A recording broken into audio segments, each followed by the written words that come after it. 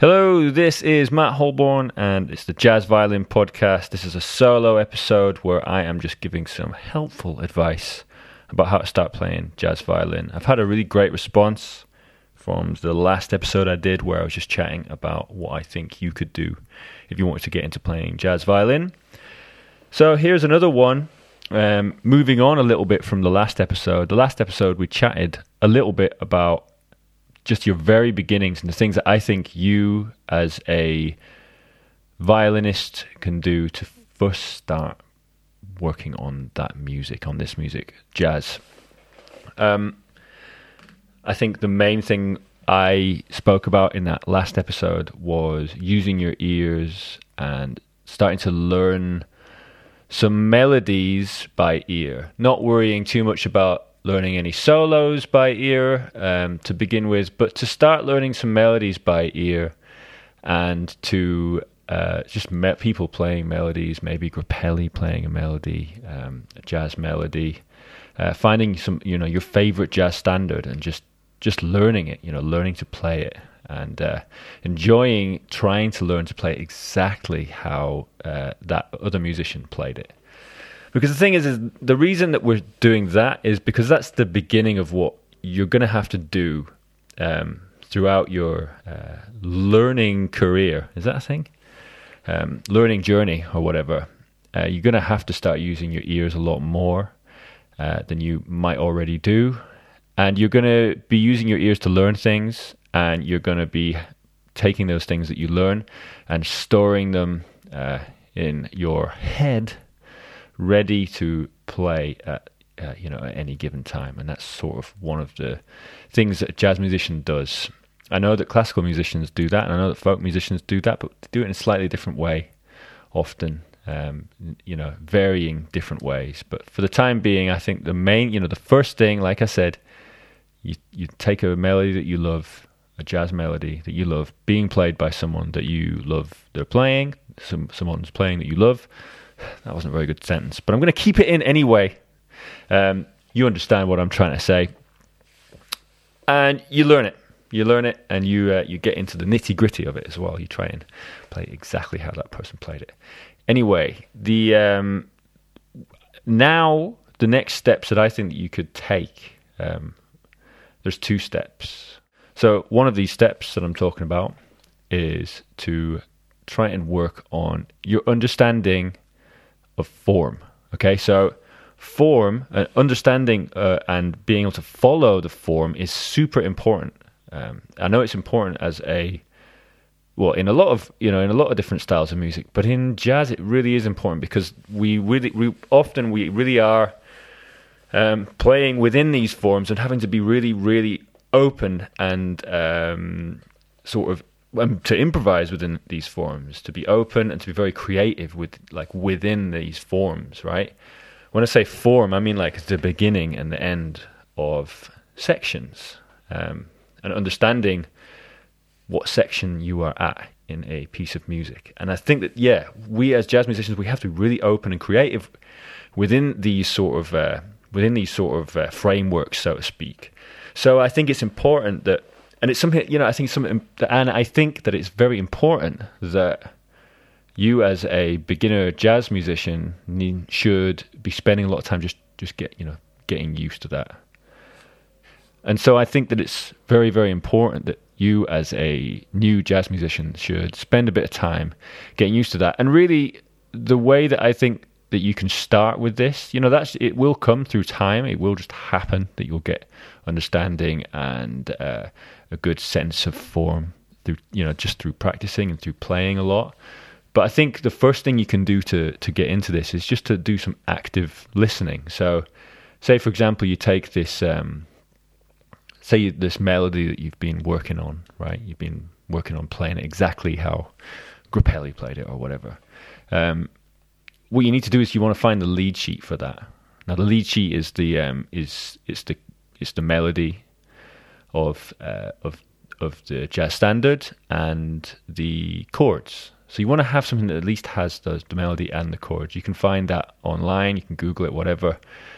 You get it in real books. I don't know if anyone really uses them as much anymore, but you can get them in real books. But find the lead sheet of the piece of music that you've been working on. Say it's like All of Me or whatever. We probably all know that one, or we might have heard that one. Say it's All of Me. What you want to do is you want to do some active listening. You want to take that recording of Grappelli playing it and listen to Grappelli playing it and look at that sheet, right? So, Grappelli will have played that melody, right? Grappelli will have played that melody that you can see in front of you, but he'll have played it in a very different way. It won't be exactly what you can see in front of you when you're looking at that lead sheet. But you'll get the idea, and that, first of all, that can really help you as a classical musician getting into this, because you guys are often very visual in the way that you learn and play. So I think it can be really helpful to look at that music and do this active listening. So you're going to look at that lead sheet, you're going to listen to Grappelli play it, and once you get to the end of that melody, well, you'll notice that the music doesn't stop, right? And I'm guessing that you know how this works, but just in case you don't, really how a lot of these jazz performances work is the musician plays the melody and then takes that same form that melody is written over and improvises with that form. So and that form will probably happen 6 to 10 times maybe, or whatever, depending on how long it is and how many solos there are. But what I think it's important for you to do is to listen to that melody, look at that lead sheet, and then when that melody finishes, be able to follow that lead sheet, look at those chords. Now, you don't have to know what those chords mean at this point too much, but it's good for you to see see that piece of music progressing, and to listen and to understand where you are and to feel where you are in that form. And you looking at that lead sheet will really help you. And, what we want to do, we're doing this because at some point we want to be able to play or to know where you are in the form without looking at that music. You want to be completely open to doing whatever within that form and know where you are, but not have to read it at all. And I think that's something that people find really tough. But I think it's just something that you need to get used to, right? You just need to get used to it. So active listening, it's a very simple thing. You don't have to do it loads. I just think it's something that you could do to really sort of to start you off sort of learning what this piece of music is all about. Not worrying too much about what those chords are, but just looking at the melody, looking at those chords and being like, okay, I think I'm here, and follow it all the way through a recording, follow the recording all the way through, just looking at where you are, knowing where you are, and starting to get used to this is the thing, you start to get used to like where the end of sections lie and what happens and what the band are doing around the end of sections, and maybe what the soloist and how the soloist is playing near the end of sections or at the beginning of sections, or because everything's really in 4-bar phrases. As much as we try to be interesting with our phrasing, most music that we listen to is in 4-bar phrases. It's pleasing to the ear, right?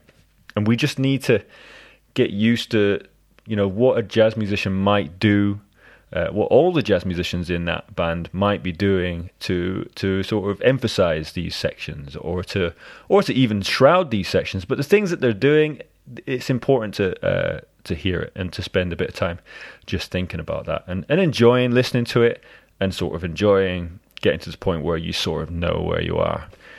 So that's one thing that I think, a very simple thing that I think you can do. And the outcome of that is to start you just getting an idea of form. And it really, the idea of form is quite a strange concept. It's quite a hard one to describe, but I think it's important. It's about knowing where you are, right?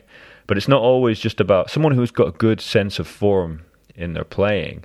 It's not just, you don't hear them and go, oh, that person knows where they are. It's not just that. It's also being able to shape your solo in a way that's sort of pleasing to the listener and to make sort of nice music, yeah? You're not just you don't want to be a musician who just sees a row of chords and says, this is a vehicle, I'm just going to rinse over this, and it's a vehicle for me to improvise over.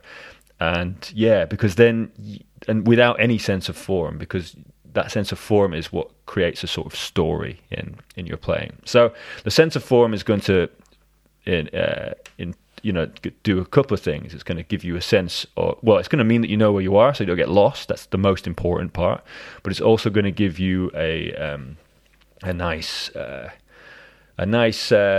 musical way of improvising. Yeah.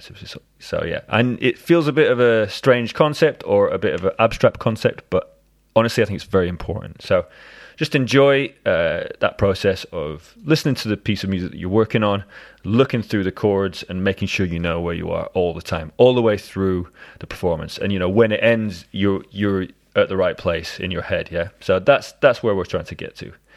Okay, and then the next step, a little simpler, but will take you a lot more time.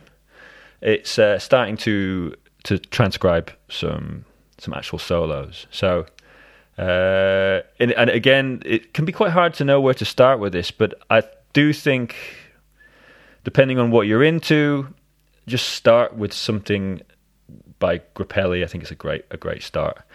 You might not want to. That might not be the route that you want to go down in the long run, but I do think I think it can be quite important to just see how people have played in the past, and to spend a bit of time just looking at the history. And doing that via practice, and I think one thing is important here is that you do this taking down of this solo. We call it transcribing, even though we might not always write it out. But I think it's important that you do this this transcribing in a way that is the easiest for you. Okay, so with this in mind. It's important that we know what the outcome is, what outcome we're looking for. What we're looking for is for us to know this solo without having to have any sort of basically anything written down in front of us. So we want to be able to learn this solo, right? We don't want to just be able to play it. We want to learn it. Okay, so the outcome at the end of this is to be able to learn a solo. It's not to have it written out, and it's not to have it, to use it as a technical exercise or whatever. If you want to go about this by writing it out as you're learning or as you're working it out. So say, it takes a long time to work these things out, especially at the beginning. You might want to write it out. That might be the way that you will take it in the best. Some people might tell you, oh, don't do that, or do it like this. You have to do it like this. You can't do it like this, blah, blah, blah. Don't listen to them. Just think, hey, what's my goal? My goal is to learn this off by heart. How will I do this? How will I do this the quickest? And that's the way you want to go about it. It's not about following a set thing. It's about following a thing that makes sense to you. But having said that, you don't want to be, if you are going to write it out, I would say it's not helpful to write it out and then sit and learn it from written. Okay, to sit there and just look at it over and over again until you think you've got it down, because it will be difficult to do that. I think if you're going to write it out, just write it out just as a sort of prompt. Okay, so you write it out so you've got it to remember it at some point, to remember it when you come to the when you come to practice it. But you don't want to be sitting reading it when you're trying to learn it or when you're practicing it. Okay, that is one thing I would say. But yeah, I hope that makes sense. I don't believe in any prescribed way of people learning. I think people should learn things in the way that works for them. But I do think that you should think about what your outcome is supposed to be. And if your outcome is that you want to learn it you want to have this off by heart, learning it and sitting and practicing it whilst looking at it is not going to help you do that, or it'll take longer. So you're better to write it out if you want to write it out, but when you're practicing it, put that paper away and practice it with the music. Practice it listening to it over and over again. I use there's a piece of software called Transcribe, which I think is a great piece of software. I can't remember who it's by, but it's a great piece of software that can help you slow things down and help you loop little sections very easily. So that's one thing that I think is a helpful tool. But yeah, and in terms of what solo to practice or to learn, really go for something that you like. But I can tell you the one that I think that I first learned, if I'm thinking about jazz violin solos, and it's a classic, you'll probably know it. It's the minor swing, Stefan Grappelli playing minor swing with Django Reinhardt. I am just telling you from my perspective. I learned that when I was really young. My grandfather was a jazz musician, and he showed me it, and I was like, okay, I got to learn that. But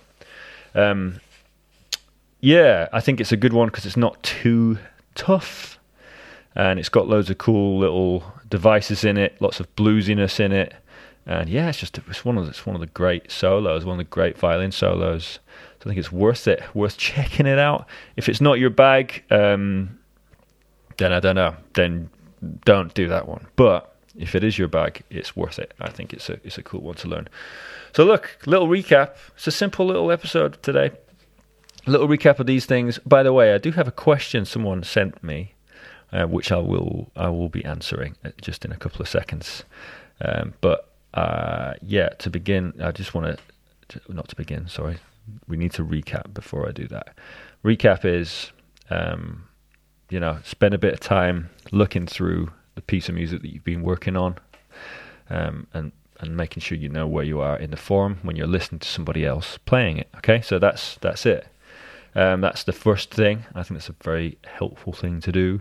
The second thing is start looking at learning another solo by somebody else. And this is it. Is I haven't at this point said to you, given you any tips on how to start improvising. And I think that this is something that I am thinking about a lot. You don't have to be spending lots of time working on improvising to begin with. If you're learning a new skill, if you're learning a new style of music, then you got to learn about that new style of music first. That's the first thing you want to be doing, and the way you do that is not always just by improvising. Improvising will, learn, just messing around and enjoying yourself. Improvising will do a lot of great things for you, but it might not help you learn about jazz. It might not be the only thing that will help you learn about jazz, and I think that these things will help you do that. That's my opinion. What was I going to say? Yeah, so we've recapped. Yeah, so we got the question. Let me just check it. Let me just find it. Okay, here we go. I'm not going to say your name because you didn't ask. I haven't asked you, so I'm just going to read this out. Hi, Matt. Just wanted to let you know I enjoyed your most recent podcast. I'm just starting off exploring the jazz realm on viola, and it was really interesting to hear your take on that. A suggestion for a next episode, perhaps. I would be interested to hear your take on what to look for in a jazz violin teacher. Since most of us are schooled classically, in my experience, most violin teachers don't really know how to tackle this. Okay. It's a good question. So, yes, I wouldn't expect your average violin teacher to be able to help you play jazz. When I first started wanting to get into jazz, I did have a classical violin teacher, and they helped me, or they gave me some advice. But in general, yeah, it's not something that most violin teachers are going to be able to help you do.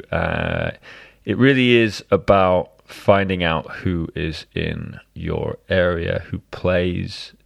Who plays? With jazz, there's just a lot. There's not as much of a I don't know. What am I trying to say? it can be hard to find teachers, and I think the best thing that you can do is just find players that you like their playing, and try and get a lesson from them.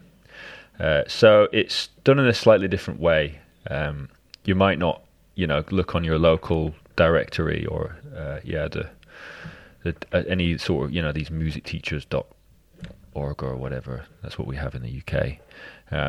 And find anybody in your local area that is like, hi, I teach jazz violin, that is all I do. It's not generally going to be the case.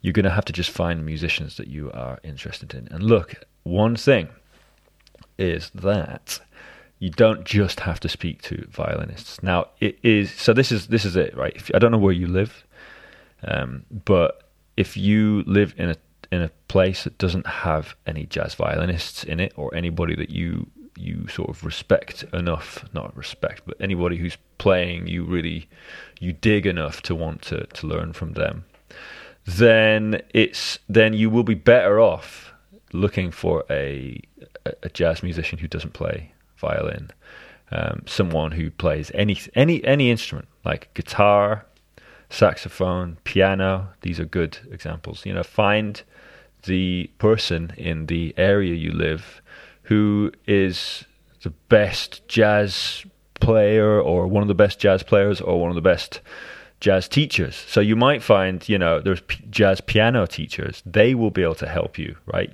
Yeah, they will totally be able to help you. But I do think it's important to go for people who are playing rather than people who just teach. I think that you've got to find someone who's playing you really, really admire and who is doing it, because I think that's how you get good at something. I really do think so. It's about finding someone who's doing it. I don't know if that's helpful, but that's how and another thing, right? So say you don't have anybody in your area who's a jazz violinist.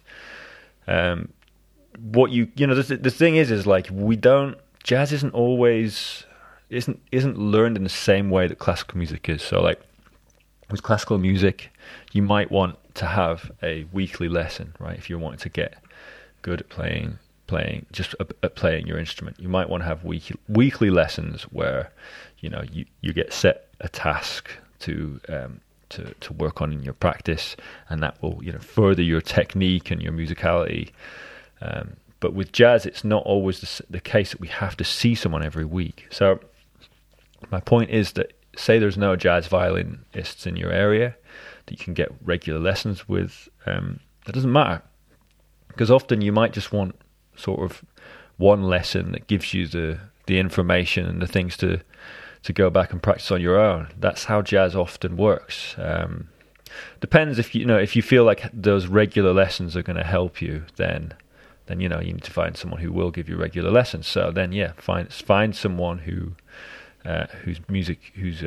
playing you really admire, and see if they can give you regular lessons. But if not, you can wait until your favorite musician is playing in an area close to you. So I'm just telling you how I did it. The first time I got a jazz violin lesson was by Tim Kliphaus. I was 17, I think, and he was playing in Scotland or in the UK, but his bassist lives in Edinburgh, and that's where I used to live. So yeah, when he was around for rehearsals or to go and play, I basically got in contact with him and said, hey, can I get a lesson? And I got one lesson. Lasted a couple of hours, and yeah, it was great. And then I didn't have another lesson with him for ages, but it really helped me, and it really gave me a lot of encouragement, and it got me really excited, because I was like, oh, this guy's so good, and he's like on tour and stuff, and yeah, it was great. It really helped me get better, I think, those lessons with Tim. So yeah, those are the things. Recap on this. If you want to have regular lessons with somebody, then don't worry too much about whether they're a violinist or not, because a lot of the stuff that you're going to get out of a jazz teacher is is working on playing over chord changes. Okay, and that doesn't, you don't have to be a violinist to teach somebody that.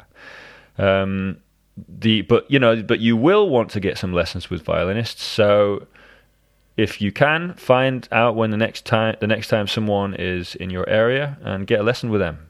Or you can, go and visit where they live and get lessons with them in that way. It really depends where you live and who you are and what you've got going on. But I've done a mixture of all of these things, and like, for example, I still get lessons with Charlenberger, who's a great violinist. You might have heard him on the podcast.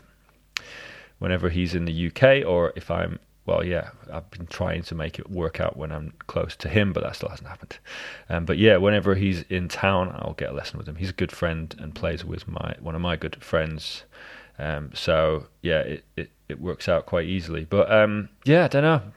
Remember, everyone's pretty approachable in this world because, I don't know why, we just are. But yeah, we're all approachable jazz musicians, I think. Everyone generally just quite enjoys like giving lessons and a lot of the time. Maybe I'm just talking about myself. Anyway, hey, hopefully this was helpful. I'm going to wrap it up. Next episode will be an interview. I've got quite a cool one in the pipeline. Hopefully that works out in the new year. Have a great Christmas and stuff. Have a good time with your family. Don't worry too much about the violin. That's what I'm going to do. All right. Goodbye.